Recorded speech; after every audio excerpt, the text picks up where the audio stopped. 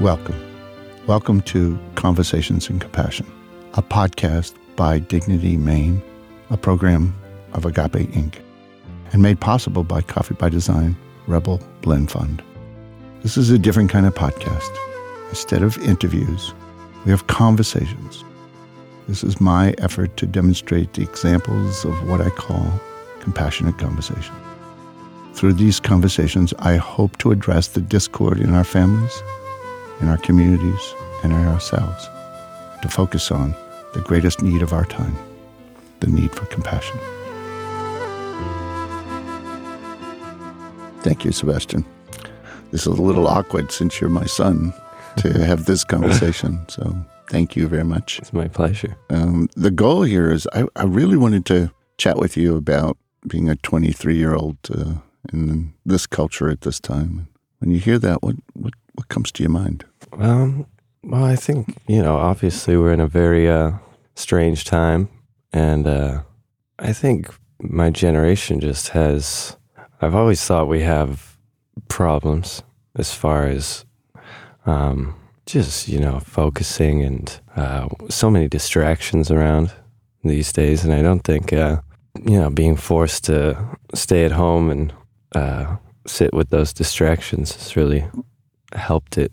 We're sort of talking about the impact of the virus. Yeah. And also there's something about this word focus that's sort of a bigger picture. Can you say any more about that? Yeah, I think of focus. I mean, I just know a lot of my kind of life later into my 20s has become kind of this push against just all the clutter and kind of static that I think comes with being younger in this day and age, whether it's like social media, just YouTube videos and endless amounts of things to do. I think of the lack of boredom as a huge part of kind of just growing up as a young adult in this day and age, and something I've always tried to push against, usually unsuccessfully. It's a very interesting, you're talking about you're getting so many different inputs, from social media, from YouTube, so just lots of them, that almost in a way it distracts you. Oh, yeah. From where am I going and what am I doing? Yeah, and I think there's this kind of, I firmly believe that these distractions that we have around us and this kind of many avenues of instant gratification just rewire our brain in this way that's where it's, for example, if I leave my computer somewhere or I don't have a phone, it feels very strange, and I feel like very lost almost, and I hate that. There's been a couple instances where I've done that, and it's just, I've been shocked at how much my mind is like craving this kind of, what are people doing, I can't watch like a movie right now, It's the everything now concept. I love what you said, the instant gratification. It's like it's got to be there now. Otherwise, there's an anxiety that starts to come. And between the two of them, it's very defocusing almost. Like, I don't know where I'm going. I don't know. I think it's a big, the reason I bring all that up is because I think it's an issue that is very relative to just our generation. It's something that doesn't really click as much with maybe your generation because you guys didn't grow up with it. So it's something that we are kind of forced to work out on our own. It's very easier for someone who's older to be, why don't you just read a book, or why don't you just, go outside, like we did when we were kids, and there wasn't so much of that, but when we had to like dial up internet and stuff. And then now it's, we've gotten so accustomed to this, and all your friends are just like, no one reads anymore. You can feel this instant gratification, the anxiety of not being in touch, the endless information just creates a level of anxiety. And what are you noticing people are doing with that anxiety besides being attached to social media? I don't know. I definitely think sometimes it can just go off in different ways. I mean, I can only really speak for myself. I know when this whole pandemic started, I am someone who enjoys vacations.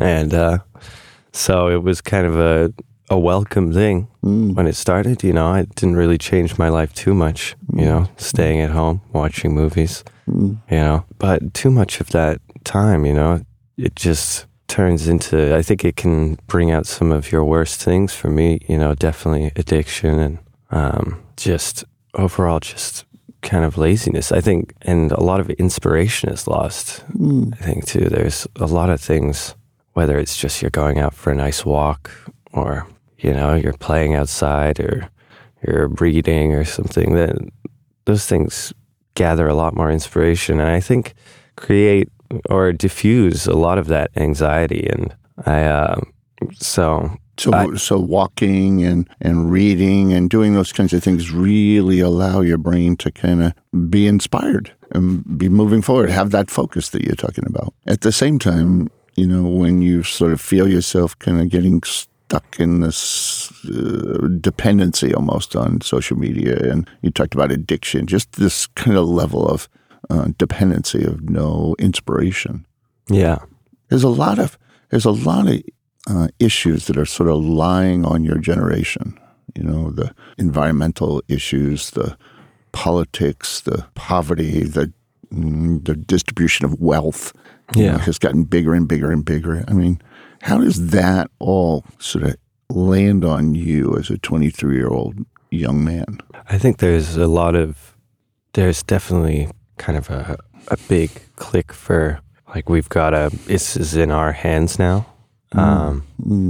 It's up to us. I think there's that side of it, and then there's also that kind of, there's this apathy that comes with our generation that you know, we can kind of mask it with all these distractions. You know, it's like maybe in the old days it was more like, you know, you just had the paper and that was the headlines, and, you know, not saying maybe that was, you know, a lot more credible, but, you know, there's so many opinions around, there's so much, you have to filter a lot more for the news you read, and the internet is getting smarter and smarter, so it, you know, filters things for you. It'll leave out certain political views that maybe Google thinks you wouldn't like or something. So, you know, there's a lot of, like, unknown stuff going on. I think people are a lot more, I mean, I don't know. I grew up in the time I grew up in, but there's a lot of sheep, I think. And I mean, I can take blame for that too. As you describe it, you can feel all this stuff kind of lying on top of you, and then these distractions that you're talking about that don't inspire you. It feels, as you're talking, like you're overwhelmed by it all. And Black Lives Matter and distribution of wealth and poverty and environmental change. And I mean, there's very clear, you know, issues, which I feel grateful, at least for my political standpoint, growing up in a town with ideals that I feel are the right thing for the most part. Very, sort of progressive in nature. And I do think there's still a lot more discourse we could do, though. Try to keep both sides in mind, and a lot of people's culture too. I think maybe it's always been like this, but just having sympathy for where people grew up in and, like, the environment they grew up in, you know, I think the role models you have in life are huge factors. So, you know, if someone grew up in a small town in Texas, it's, you know, typical that they might have a different, you know, political standpoint than someone who grew up in, you know, Portland, Maine, for example. And just recognizing that. And there's a lot of, I think part of, like, the internet kind of discussion is that, you know, it's that people, you know, they get angry just for having different positions and stuff. And there's that kind of disconnect of, like, well, why do they feel like this? Isn't it, you know, doesn't it seem so wrong? You know, and the internet is great in the way that it allows people to have these discussions from, you can talk to someone, in New Mexico if you're in Boston, but at the same time, you don't really get that kind of like culture that they grew up in, you don't really get that. You just see the kind of like, they think this. You feel that discord all the time between different political views, and almost like people don't move because they're always in this instant gratification. There's not something greater, which is connection. It's just opinions. Yeah, I definitely think it ties into a lot of the apathy. Apathy is like a word that I just find comes out of this when there's this overstimulation, this over, processing of tons of different information. It just, at least for me, it just turns into this kind of like, maybe none of it really matters, and that's not healthy. You want to have clear views, and you want to, because it is going to be in our hands pretty soon, this country. It is in your hands. Yeah. And one of the things that inspired me to do this conversation with you is, some of the political leaders are very old, and they're starting to say things like, we've got to turn this over to young people. And then you can feel this apathy. And there's also this discord of people being on the streets and screaming that Black Lives Matter or the Me Too movement or environmental change. I mean, these are very, very critical aspects of our discord in our country. And what do we do with that? Because there's such a powerful apathy and anger. And neither one of them seems like it's going to take us in the next step. Yeah, I think we as a generation just have a responsibility to just kind of fight against that hand we've been dealt with all the, fun stuff and interesting stuff there is around us. Because, it's, if you can take a step back, I think that's partly why the pandemic has been good, is because a lot of this meaningless, movie watching or, laying around not really knowing what to do is kind of good, because it just gets old. And so it makes you kind of step back and focus on, how do I feel better personally? How do I feel more present in the world? And then actually have some opinions. I think it's the apathy is just something you just gotta fight against. There's something that I know about you since I'm your father, and that is that your great gift has been your empathy for others. It's showed up in many different little places, from baseball teams to high school to even having cadre of friends in college and so on. How do you use that gift that you have to do something about this discord? Or do you find that apathy is just grabbing a hold of you?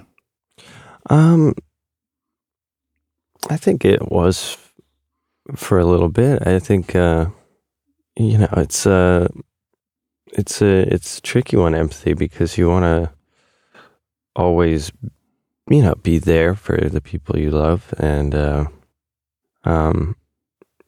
at the same time, you kind of want to help your friends and family, like, not make the same mistakes you did, or just, I think everyone wants to try, and maybe not everyone wants to be a role model, but you just there's this fine line of making people happy in your life and trying to do what's right for you. Yeah. And maybe those are, they're definitely connected. But yeah, there's a differentiation pulling apart like what is me and what is them, and trying to get this interdependency as you sort of move in your own sort of growth, your own sort of developmental process. Yeah. And at the same time, there's this incredible cultural discord that's going on. And it feels like it's overwhelming in some sense. Yeah.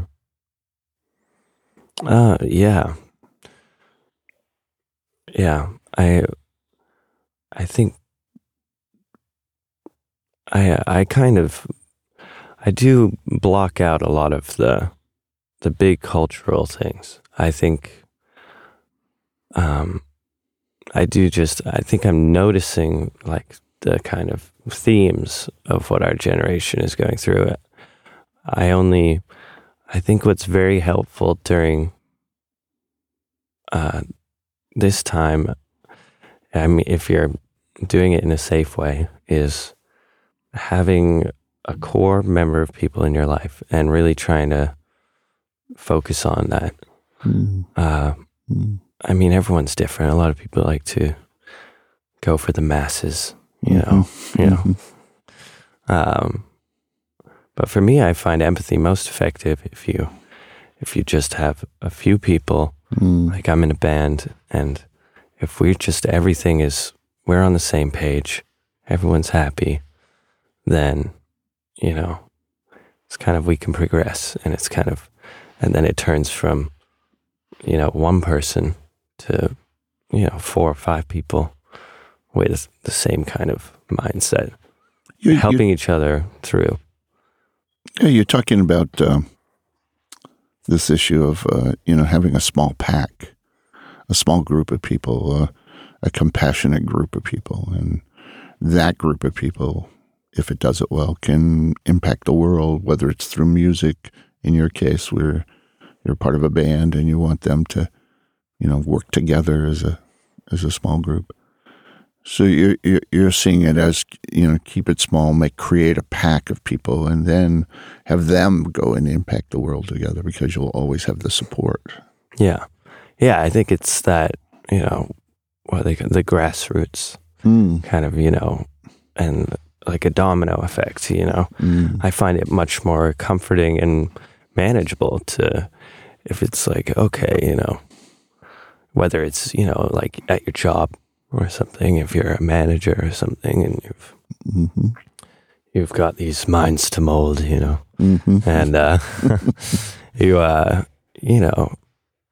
trying to create that sense of unity in a smaller group, it's a lot easier than if you were to just go out, to a stage or a podium and be like, this is what we should do, guys, to 1,000 people. I mean, at least I find it more manageable. I'm sure there's good motivational speakers would probably say differently. Well, I'm also wanting to kind of move the conversation just a little bit, because I'm not sure that you've thought about it, or but I'm curious about what it's also like to be a young man in the culture at the time, at this time. There's a lot of, sort of being white, being a young man, there's a lot of sort of energy coming that you're part of the problem. Yeah, I definitely think it's true. For a lot of it,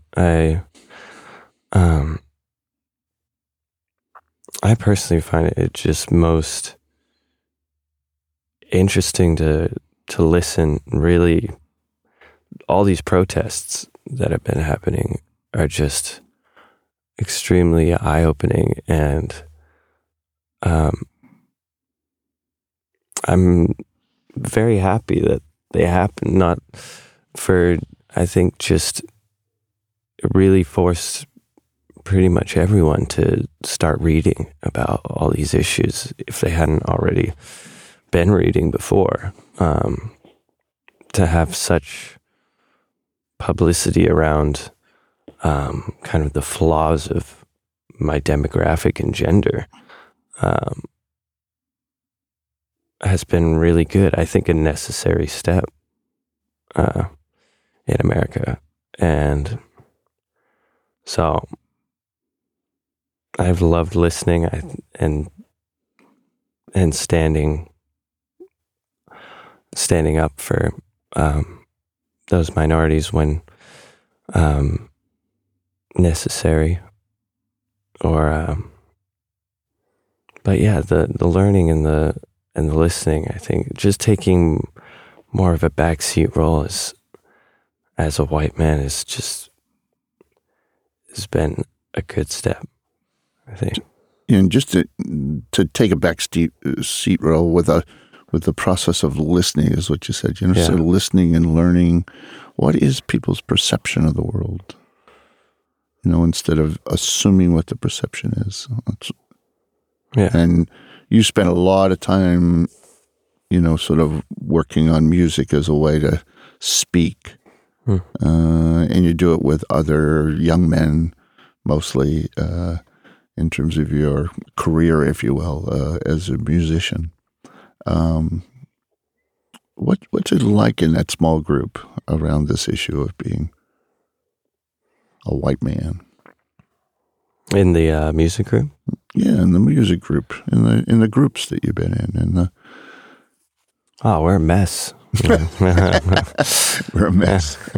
Can you say more? I really think it's that was just circumstance. I've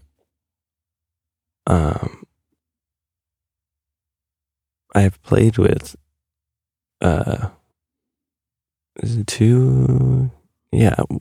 one of my main bands had female singers, and that was great. I think there was kind of, more I think about it, there was a dynamic shift. And maybe this was because it was, back in the old days of 2015. But there was a different, I'd like to see more. I mean, I love listening to female artists, female bands. And I really don't think it doesn't make a difference. There's no question of equality when it comes to music.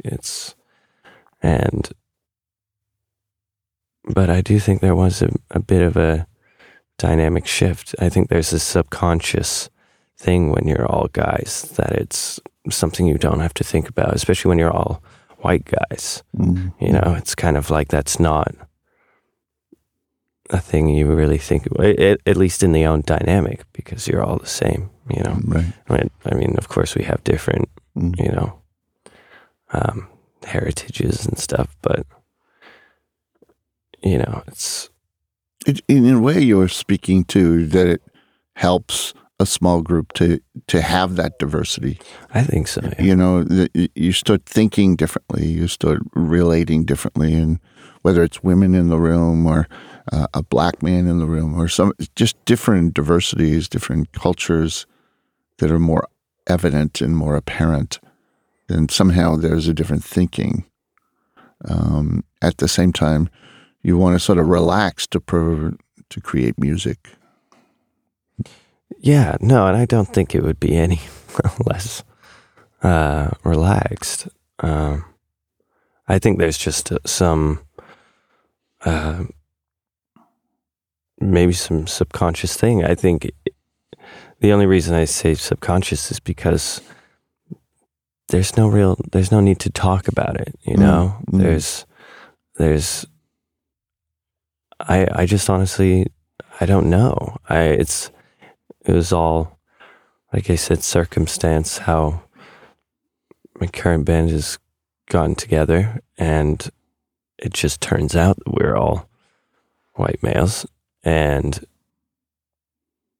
it's something we just, at least for me, I haven't really thought about, like the hypothetical of like, what if we had a girl in the band, what if we had a person of color, So yeah, it's this assumed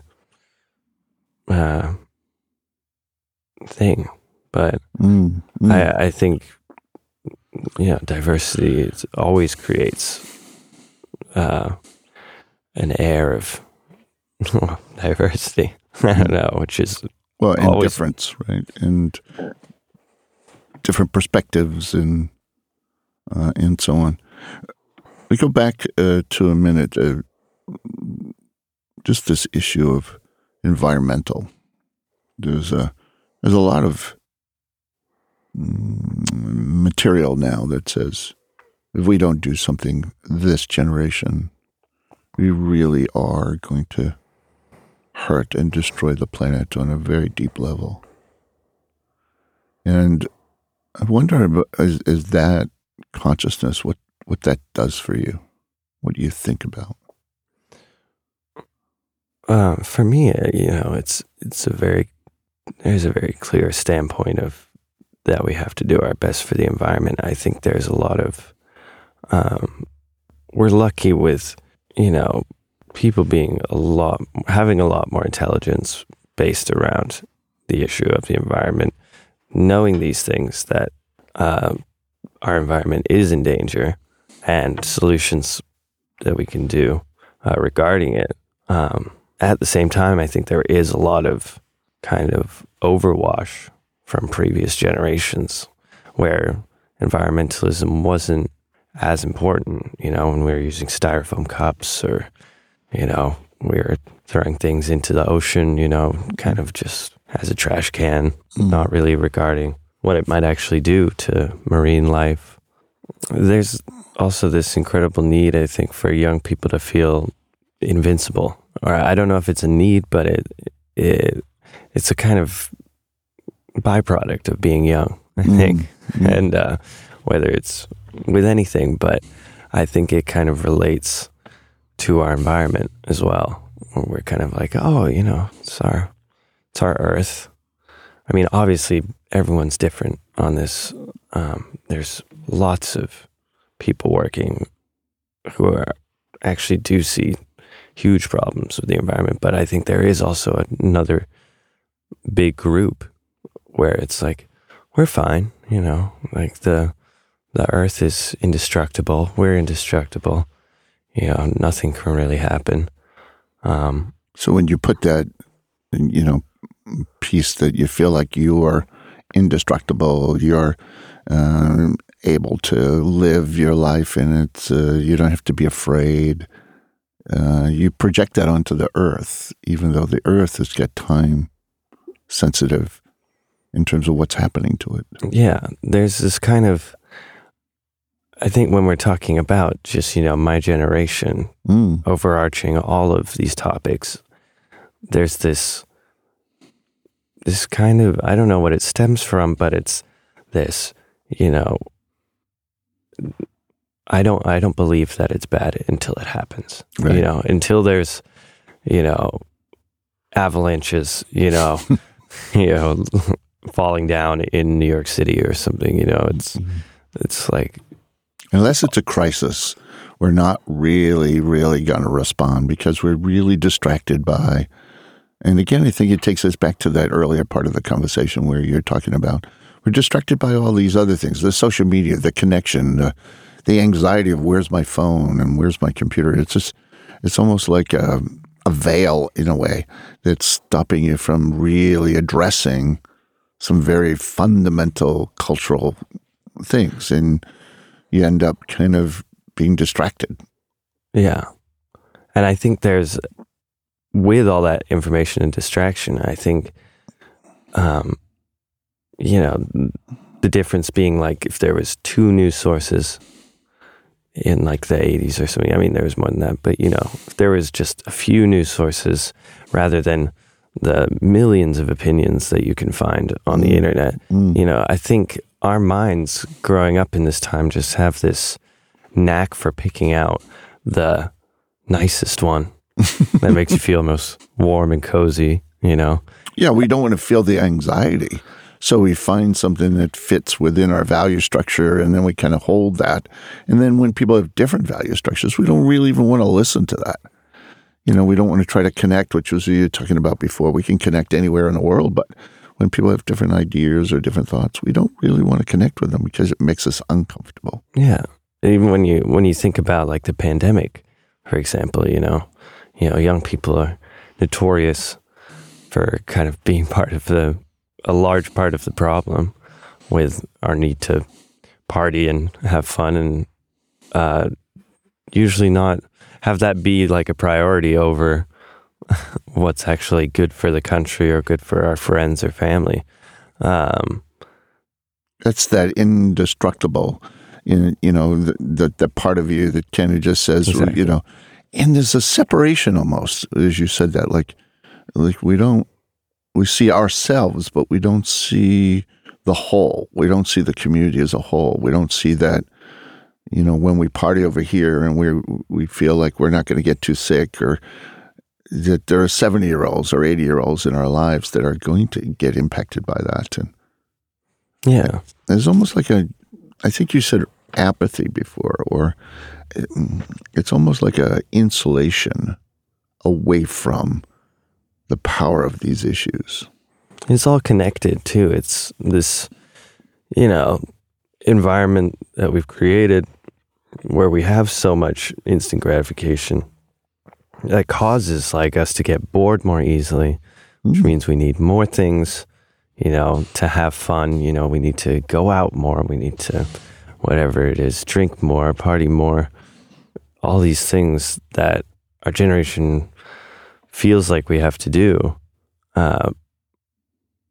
And in turn, it disregards a lot of what's actually safe and actually considerate of the people around us. I even think, I see a big difference in our own life, me and you, of you watching the news at night and me being very scared to look at the news, because there's that kind of wiring in my brain of like, I don't want to deal with it. I don't want to, I want to stay in this fantasy land of, there's nothing going on, even though I know there is. And there's really an interesting notion that I think Scott Peck talked about it, but it was, in the book Road Less Traveled. And he talked about this idea that the more information you have, the more anxious you get. The more anxious you get, the more disconnected you become. And in a lot of ways, you're sort of talking about that. I don't want to know because I'm just going to get anxious. I don't want to feel responsible at this point in my life. And I don't know if I ever will, but I don't want to feel responsible. I want to sort of disconnect. And the anxiety causes a lot of that. And what's happening is your generation is suffering a lot more. It's struggling more. It's young men are not getting scholarships to colleges. More women are getting. It's almost 75-25. It's dropping significantly. There's a higher suicide rate among young men across this country. The overdose epidemic is hitting that 18 to 30-year-old group in a very powerful way. So you can feel when you talk about, I don't want to step into this. I want to step away. I want to keep in my bubble. I think that's the kind of natural brain chemistry that has just come along, in the mindset of a young adult in today's world. And I think that's where, you always have choices in life. And, one of those big choices is to succumb to that or to fight against it. And I think the fighting against it part is crucial. I think that's kind of the big lesson we have to come out of it. We have to be more resilient against, the world that we live in, the world that we've grown up used to being in. It's almost like a protective coating that you're trying to do because it's coming at you and it's more severe. I mean, the distribution of wealth is much bigger, where there's 1% or 2% of the entire culture that owns most of the resources. I mean, owns 44% of all the resources. And you've got all of these sort of powerful issues that are landing on you, like the opiate epidemic or the issues of suicide. And at the same time, you want to isolate yourself from it. You want to sort of step away from it because it just brings up this anxiety that's in your brain, that's in your thinking.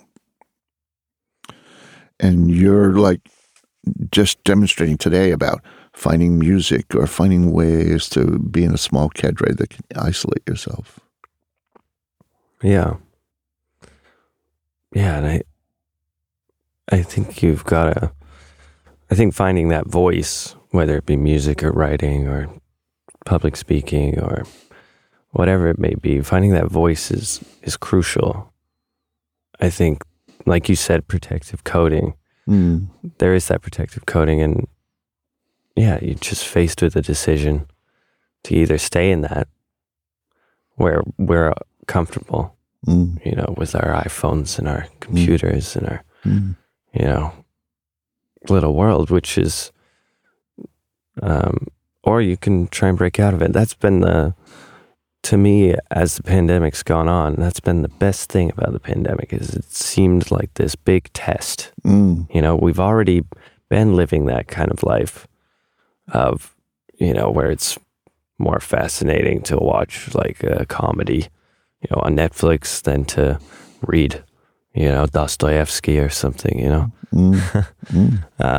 whereas people in the early 1900s didn't have that option, it's, so we were already with those options, you can feel the anxiety increasing and the need for protective coding, and the substance use begins, and the substance misuse, and the struggles that go on for your culture and your generation at this time. Just like kind of piggybacking on that, and just is what I've just turned to just love about the pandemic, as much as it's seen as a horrible thing, which it, there's lots of downsides, lots of things that are missing, and people getting sick, but this kind of fact that it's testing us, that it's kind of exploiting all our kind of resources of our fun resources, where it's like things that we were doing, like these distractions, they're not fun anymore because we're forced to do them. We can't go out, we can't go see a concert, or or like museums aren't open, or restaurants, or so we've been forced in this bubble, and now it's not as fun. And I'm really grateful for that.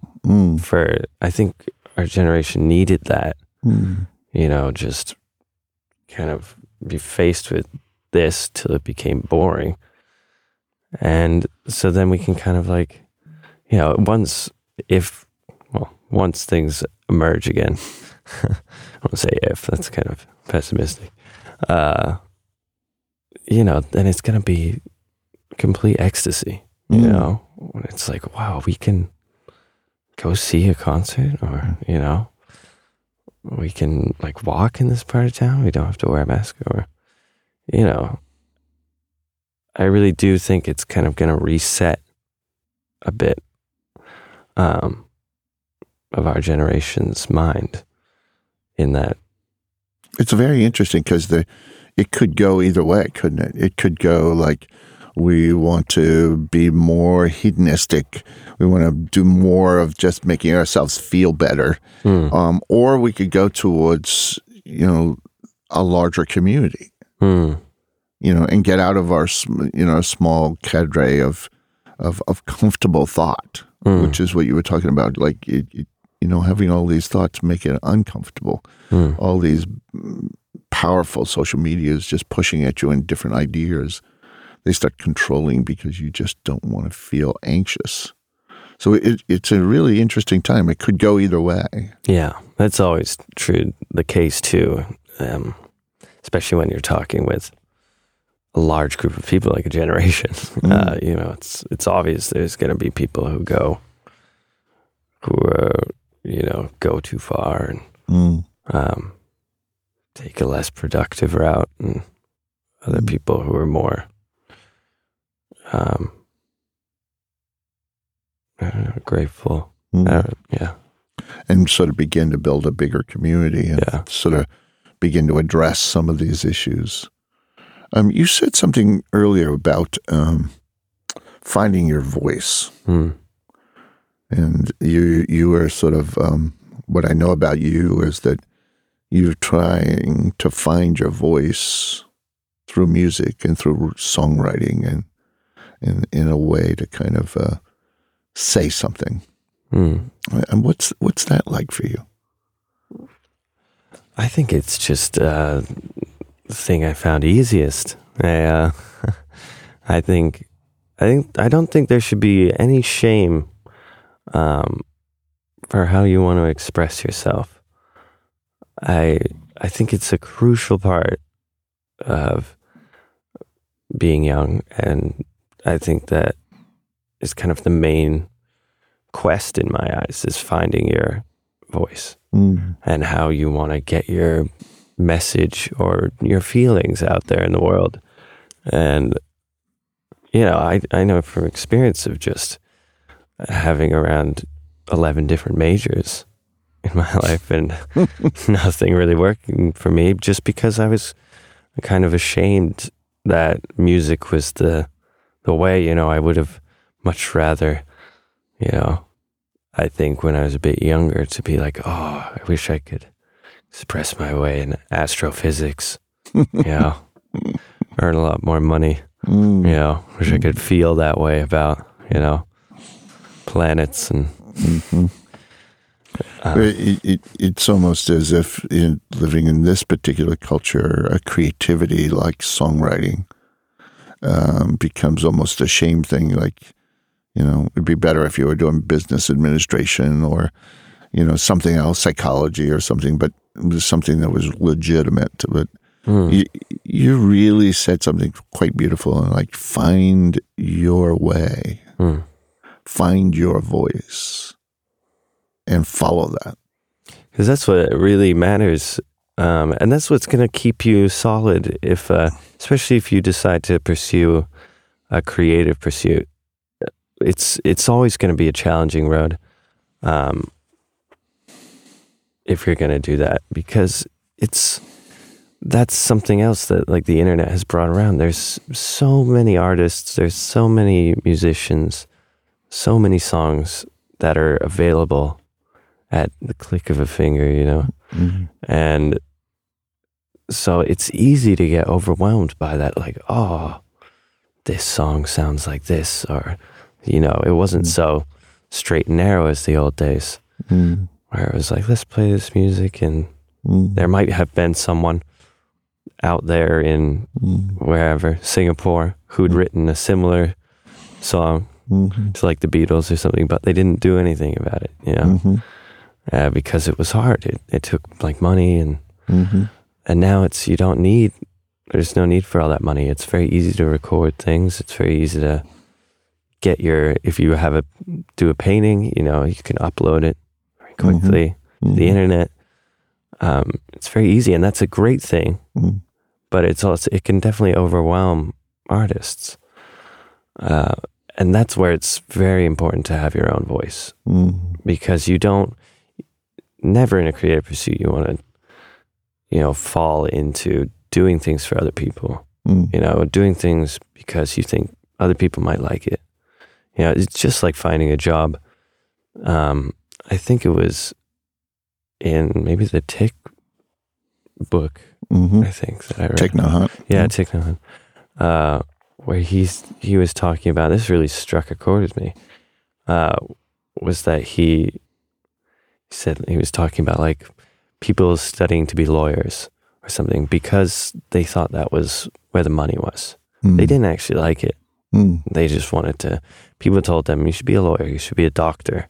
And then by the time they got out of medical school, all the jobs were dried up because everyone thought they were supposed to be a lawyer or a doctor, you know? And then actually, you know, underneath it, that person wanted to be, you know, an interior designer. But there's this incredible need, not saying it's a lesser job or anything, but I'm just saying I think there's this...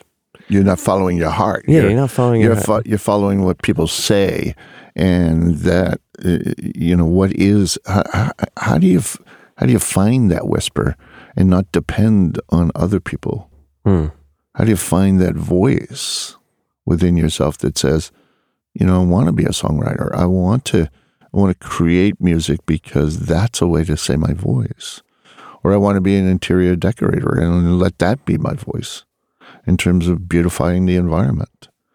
I mean, how do we find that voice when you're distracted by thousands and thousands of little bites of social media? Yeah. It's the most, to me, it's the most imperative trait one must have in growing up in my generation is the unashamed nature of wanting to do what you love. Because there's going to be countless amounts of people, no matter how confident you are in the direction you want to go, there's always going to be people who are saying, are you sure you don't want to try like something a little more sensible, a little more, maybe going to give you a little more money or something? Because at the end of the day, it's working hard at what you do. And if you know, you want to work hard as a lawyer or something, but you don't really want to do it, you know, do it, whatever. I don't know. I'm just speaking on my behalf that I can't do. You're talking about something internal, you know, something really important that's a voice within yourself. Like, what do you want? And how do you use that to find your voice to do something about the environment, to do something about the Me Too movement, to do something about Black Lives Matter, to do something about poverty? You know, just to kind of, how do you hear and then find your voice with that? Because if you just follow money in a capitalist society, if you just follow other people's wish for you. And I remember a particular story in your life where you were finishing up high school, and you know, people were asking you over and over and over and over about, you know, where are you going to college? Where are you going to college? And there was a whole part of you that was like, I don't think I'm ready to go to college. Yeah, I think I was getting very annoyed by the... Where are you going? Where are you going? I think I started out with a firm answer, and then by the 23rd person, I was like, you know, maybe I'm just not going to go. You know, so I don't have to answer these questions. Or I can see the look on your face if I told you I'm not going to college. Right, and you didn't really have much of a choice with that pressure. It felt like what I know is that you felt like you know, you didn't really have much of a choice. You were expected to go, and that was it. And you know, that wasn't really the voice that you were having. And I don't know if that voice wasn't really you weren't ready, or that voice was like, I'm just tired of people asking me. But there's something in there that I love how you said it earlier, like I looked at 11 degrees, or I didn't really know what I wanted to do. You're kind of floating around. And I think underneath it, I think I did know what I wanted to do. I just was scared. Everyone's different. I know me personally, there's this kind of like, it's part of that. There's the need to please people. And there was a long time of thinking that, okay, I wasn't going to please someone or, you know, and the truth is you can't please everyone and you have to please yourself really. Because then you're going to be a lot nicer to be around if you're happy. But I was saying something before. What were you? Well, it's just that you had this pressure to go on as your generation. Just, you're supposed to do this. You're supposed to do this.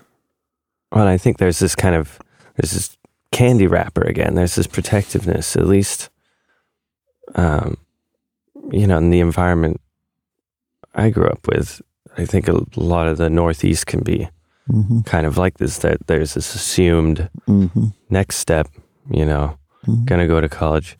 And then they put so much emphasis on amazing, you got in, like this is gonna be the best years of your life, everything is perfect now that you got into this school, and it makes it kind of impossible to not like love it. That's where it's like that's one of the kind of obstacles in finding your voice, is all these people around you saying like, this is like trying to like implant in your brain, like this is the, best thing, like this is what you're supposed to do. And then you kind of start believing it after so many people say it. It's like, oh, maybe this is like going to be the best years of my life. And sometimes they are. But, it's really thinking about, I think of my friend group in high school, and I think only really one or two people really had like the guts or like the self-awareness to really be, like, hey, I'm not going to go to college, because I'm going to take a break. I'm going to take a break, either take a break or just, I'm not going to go. I just know it's not for me. And I think and then there was another half of that friend group that I think thought that it wasn't for them, but they thought they had to go, and they succumbed to, me included. I had no idea why I was going to college, really, and that, bit me in the butt in the end. But that's why it's all the more important, to not waste your money, and finding your voice. It's just a shortcut to, like you said, just being able to express your feelings on all these issues that we're growing up with. So that's what a voice like unlocks. It's that it starts with a love for something, whether it's writing or music or,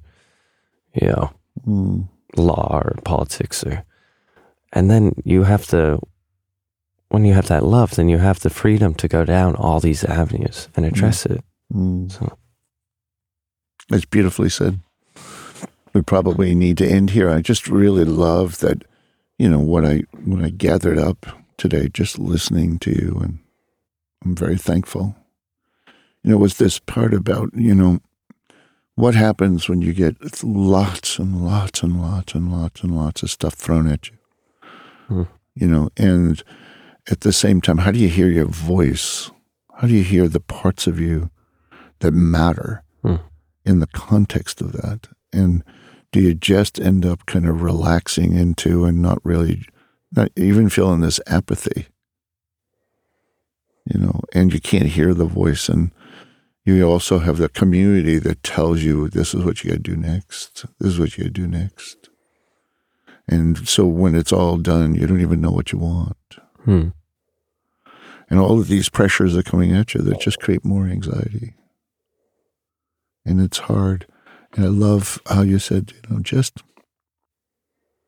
in some way, there's a whisper about finding your voice. For you, it's writing music and performing it. Thank you for today. Really appreciate it. Thank you for having me.